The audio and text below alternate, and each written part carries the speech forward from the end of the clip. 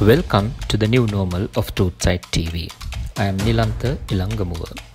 The political crisis in Venezuela is not going to end near future. Who is the real president in Venezuela? The opposition leader Juan Guaido declared himself as acting president at the beginning of last year. But late President Hugo Chávez's successor, President Nicolas Maduro, did not take kindly to his rival's move, which he condemned as a ploy by the US to oust him.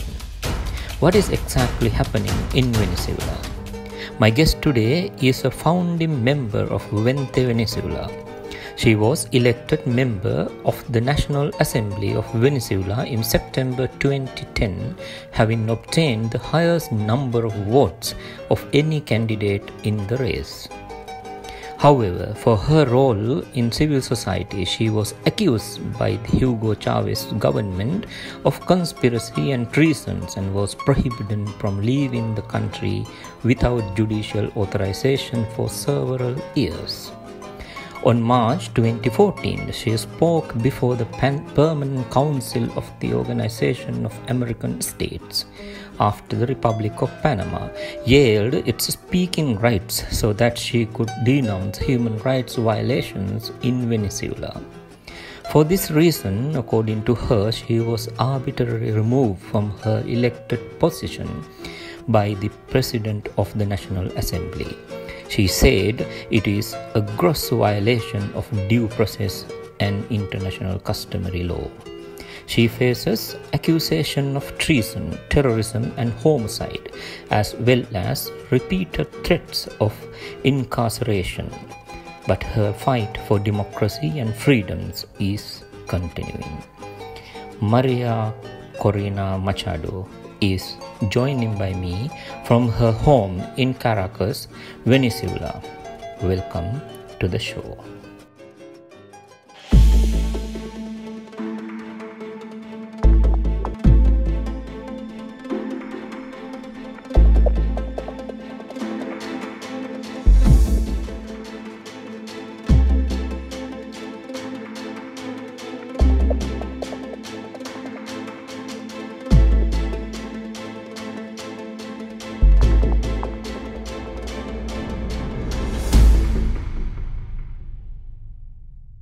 María Machado, welcome to the new normal of Truthside TV. Thank you very much. It's my pleasure.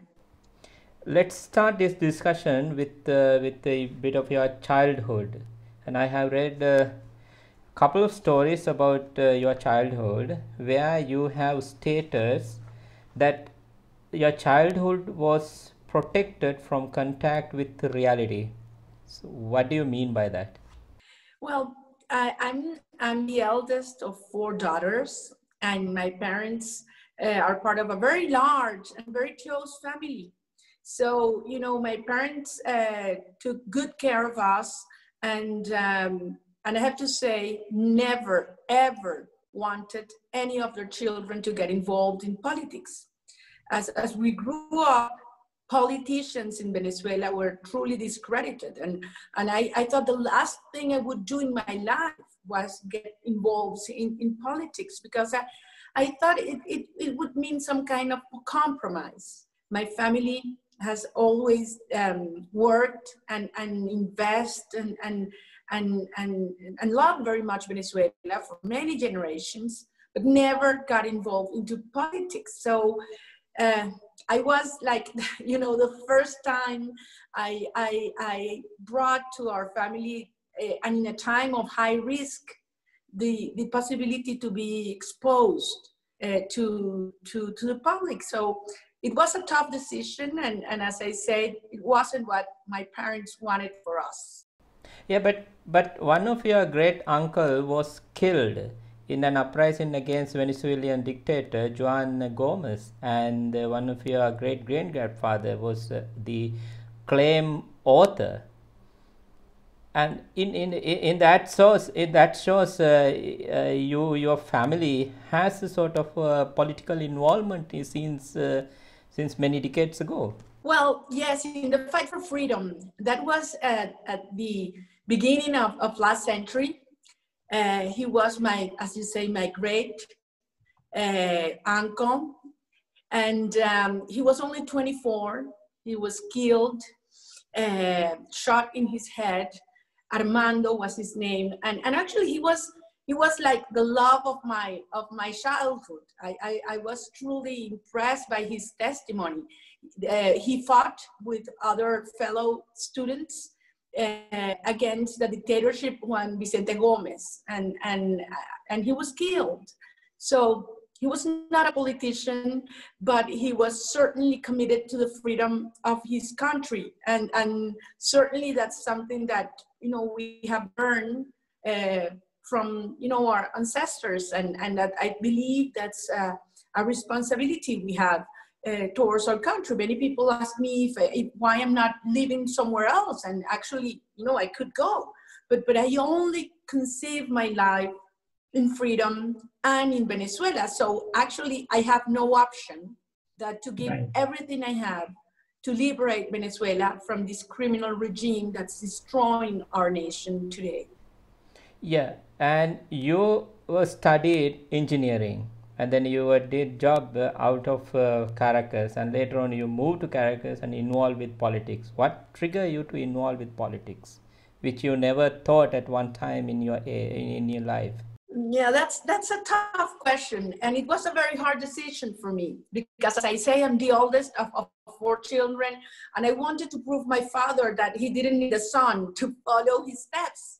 And also I studied corporate finance, and at some point I got married. I was working in the auto parts industry, and my mother invited me to go with her to visit a center for abandoned kids.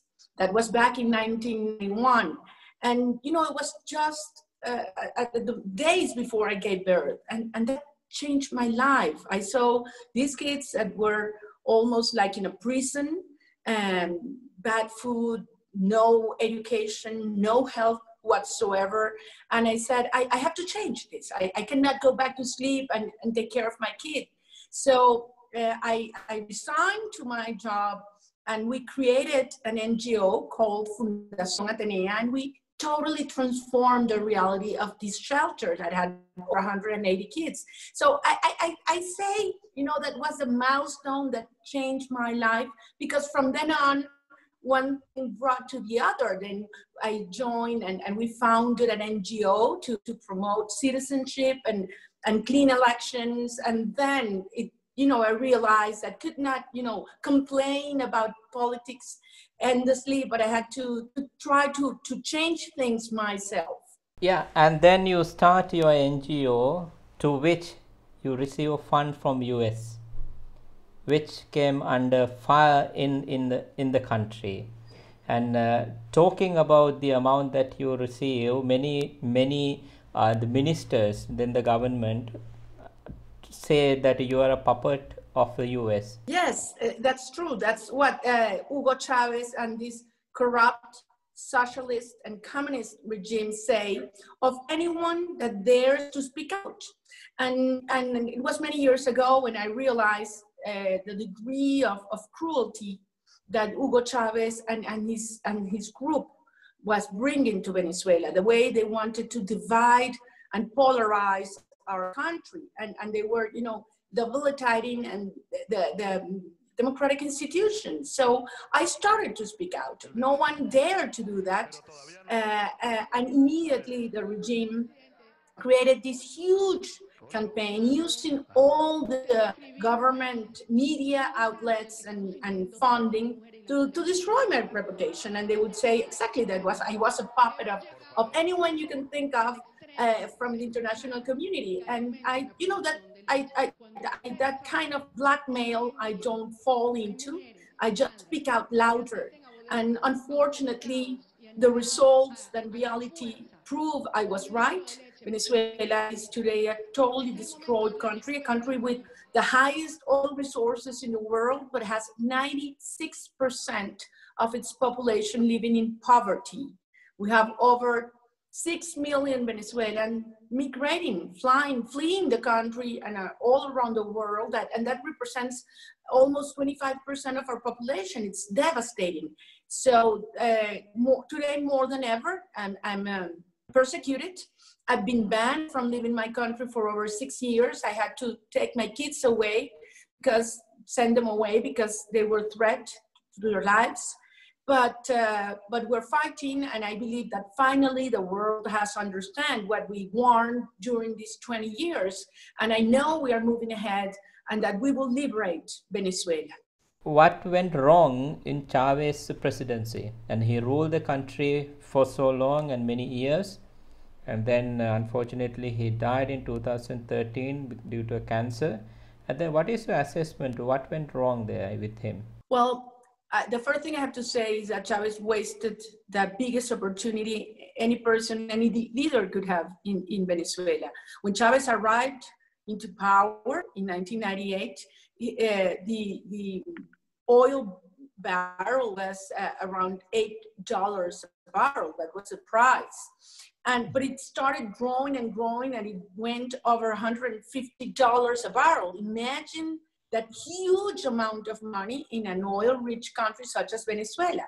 So Chávez could have used that in order to open our markets, to strengthen, opportunities for all the populations, the population and the country. What they dedicated is to steal and to rob a whole nation. They created a network of other socialist and criminals regimes called El Foro de Sao Paulo that started to finance, to fund each other throughout our hemisphere.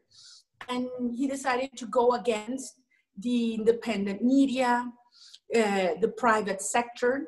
They took over many financial institutions, and they took over the Supreme Court and all the, let's say, the law system. And finally, what they wanted is to turn Venezuela into a hub of the criminal networks of the world. I'm saying drug cartels, guerrillas, and even extremist terrorist groups such as Hezbollah and Hamas that are installed in Venezuelan territory, and from Venezuela expand their business throughout the region, and also finance the activities these groups have throughout the world. So I believe that this was a well-thought project. We didn't realize at the beginning the nature of these, let's say, liaisons, but we knew it was certainly authoritarian regime which turned into totalitarian system as the years went by. Are there any positive things that you could monitor during his time? Look, it's hard to answer that when you are seeing a whole generation of Venezuelan kids growing with hunger, with malnutrition. Recently, nationwide investigation revealed that 35% of Venezuelan kids under 5 years old suffer critical malnutrition. And when you see that, as I said, 96% of our population live in poverty, when you see that over 50% of Venezuelan population have to cook with wood because there's no electricity, when you see this scarcity of oil, of gas, people cannot move from one city to another because there's no gasoline, and in an oil-rich country. So it's hard to bring up good things, but I have to say that all these tensions that Chavez brought among Venezuelans, promoting, hatred and division, somehow has also brought a new consciousness of what citizenship is. and our responsibility for the well-being of the whole country. And I have to speak on my own experience. I never thought giving my life to public service. And now you see young men and women that are well educated and that have decided to take the step and fight and dedicate their life as politicians, but with honesty, with responsibility, and with mind open to the ideas that really work. We don't want an rich state, we want a rich society. And that's something totally different from what we always had.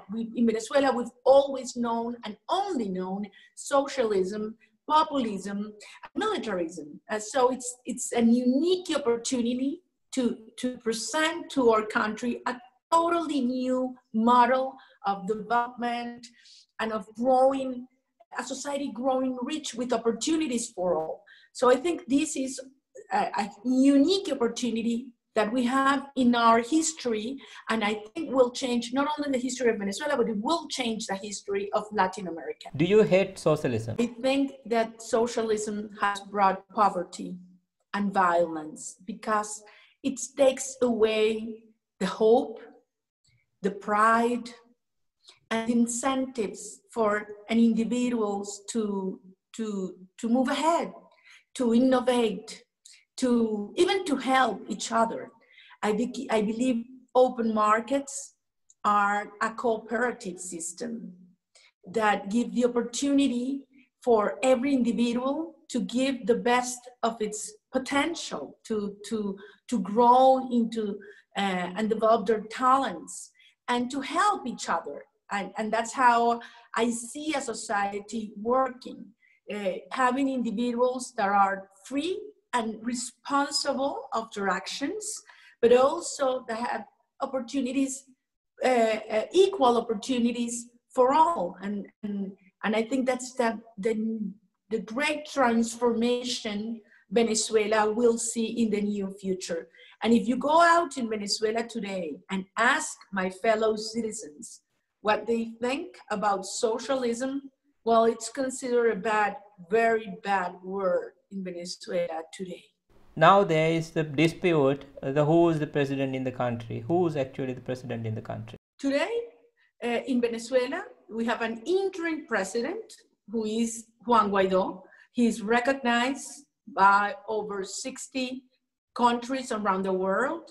Nicolás Maduro is taking over de facto the executive power, but it's proven that Nicolás Maduro is not only a criminal, but is no longer president.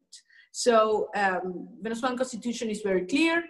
Our Article 233 states when there's a vacuum of power, the president of the National Assembly should take over the presidency as an interim presidency, and that's what's taking place right now in our country. So Maria, you are being one of the top critics against the socialisms, against the former President Chavez and also the current President Maduro. What about the sanction against Venezuela by the US and its friendly countries? And let me quote one of the report issued by the Center for Economic and Policy Research published about this Venezuelan sanction. They estimated the 40,000 deaths and the loss of at least 6 billion in oil exports between 2017 and 2018 because of these sanctions.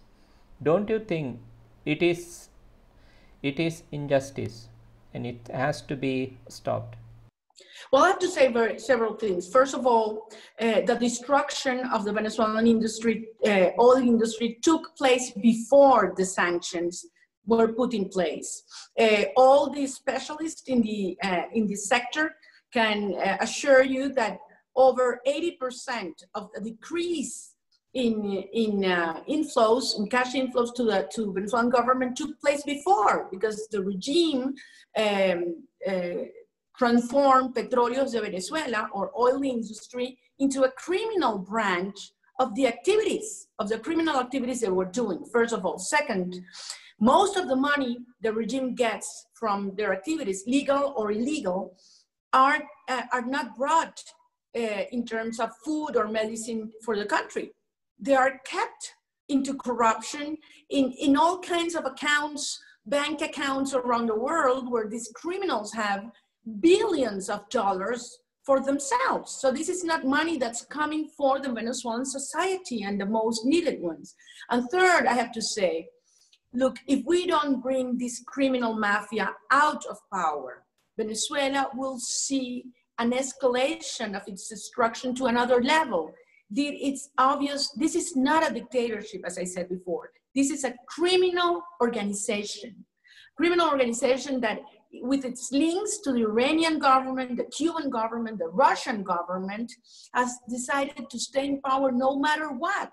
We've gone through over 30 electoral processes, and through fraud, they have decided to stay in power. So the only way they will be taken out if we build a credible threat with the Venezuelans in the front line, because we know that what we are facing and what could happen not only to what's left of our country, but to the region if these criminals stay in place, but also with the support with the democratic governments of the world that have to understand that it's also their responsibility to stop a genocide that's taken place, that's moving forward in Venezuela. You know, there's their responsibility to protect principle that was approved by the United Nations, and that, you know, the countries and governments cannot, you know, look the other way around when this tragedy is taking place in our country. Many times in history, democratic forces have come too late. And this should not be the case. Even though you are saying this sanction has a rationality, but the members of the United Nations have condemned sanctions against Venezuela for violating the aspects of the UN Charter. So if I may quote the UN Charter, the duty of the states to refrain in their international relations from military, political, economic and any other form of coercion aimed against the political independence or territorial integrity of any states. But this, the sanctions is clearly violating this, the basic notions of the UN Charter, don't you think so? On the other hand, you have El Grupo de Lima, the Lima Group, which has 13, or now I think it's 15 countries in the region, in our hemisphere, which are our neighbors, and they all support the strategy of pressure and sanctions upon this regime. These are democratic nations in the Western Hemisphere that truly understand the degree of the destruction and the cruelty this regime has imposed in the Venezuelan society, and understand that we need to have a transition to democracy, and that these criminals simply won't go through a negotiation process or electoral process, because they are willing to stay in power no matter what. They don't care that people die. They don't care that citizens flee their country. Actually, they are working in destabilizing the rest of the region. So in the UN community, you know very well there are high interests, strong interests, and there's a lot of resources and a lot of money the Maduro and the Chavez regime has given around the world to have, you know, allies or simply people that look the other way around. Yeah, you said that President Maduro is not interested in having negotiations. But if you read, I'm pretty much sure you have read his open letter to the people in United States, where he mentions, let me quote, President Donald Trump also intends to disrupt the Nobel Dialogue initiatives promoted by Uruguay and Mexico with the support of CARICOM for peaceful solutions and dialogue in favor of Venezuela. We know that for the good of Venezuela, we must sit down and talk, because to refuse dialogue is to choose the path of force. Keep it in mind the words of John F. Kennedy. He quoted, "Let us never negotiate out of fear, but let us never fear to negotiate. Are those who do not want to dialogue afraid of the truth?" This is what the President Maduro said.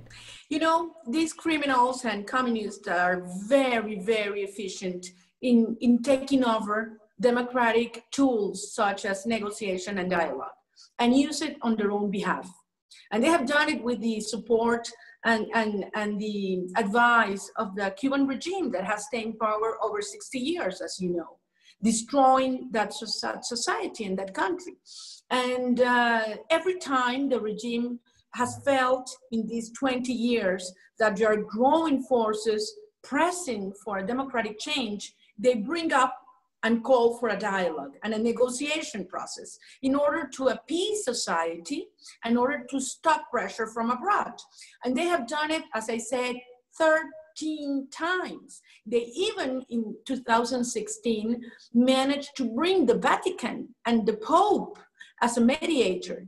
And at the end, even the Vatican realized that they were deceived by the regime. They never wanted and never considered moving ahead in any negotiation process that would meant a change, a true change and a transition to democracy in Venezuela. They only want to gain time and legitimacy. And it's unbelievable that at this point, after they've done it 13 times, there are still individuals that say that they care for human rights and fall into this trap. These are all, you know, sham processes, both the elections and the call dialogues. And I know, and I tell you something, the international community knows that. But as I said before, in many spaces there are interests. And there are people that are, you know, doing well with the status quo that's killing the Venezuelan people. People not only inside, but also abroad. So we're reaching out to that free-loving citizens around the world to help us open the eyes of those that probably today say, well, it's not that bad in Venezuela, you know, it's far from me, it has nothing to do with our countries and our economies. It does, because it is a criminal system that is using Venezuelan resources and narco-trafficking networks to fund and support criminal networks in other parts of the region, Europe and Asia, that are funding terrorist groups and besides, you know, destroying once, you know, strong and prosperous nation. But you know, I don't want to end this interview without giving you a very strong message in terms of how much I trust our people, how much I admire my generation and the generations that come after us.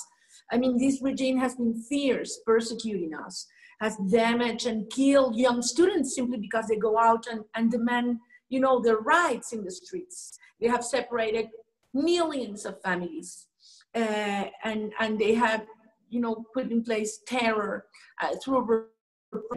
They have silenced many journalists. They have closed down most of the independent media outlets. Nonetheless, the Venezuelan people were standing in our feet, you know, strong and decided to move ahead. We will never surrender. And I will tell you that Venezuela will be a prosperous, just, and open nation to all. Justice will be brought and we will live in freedom.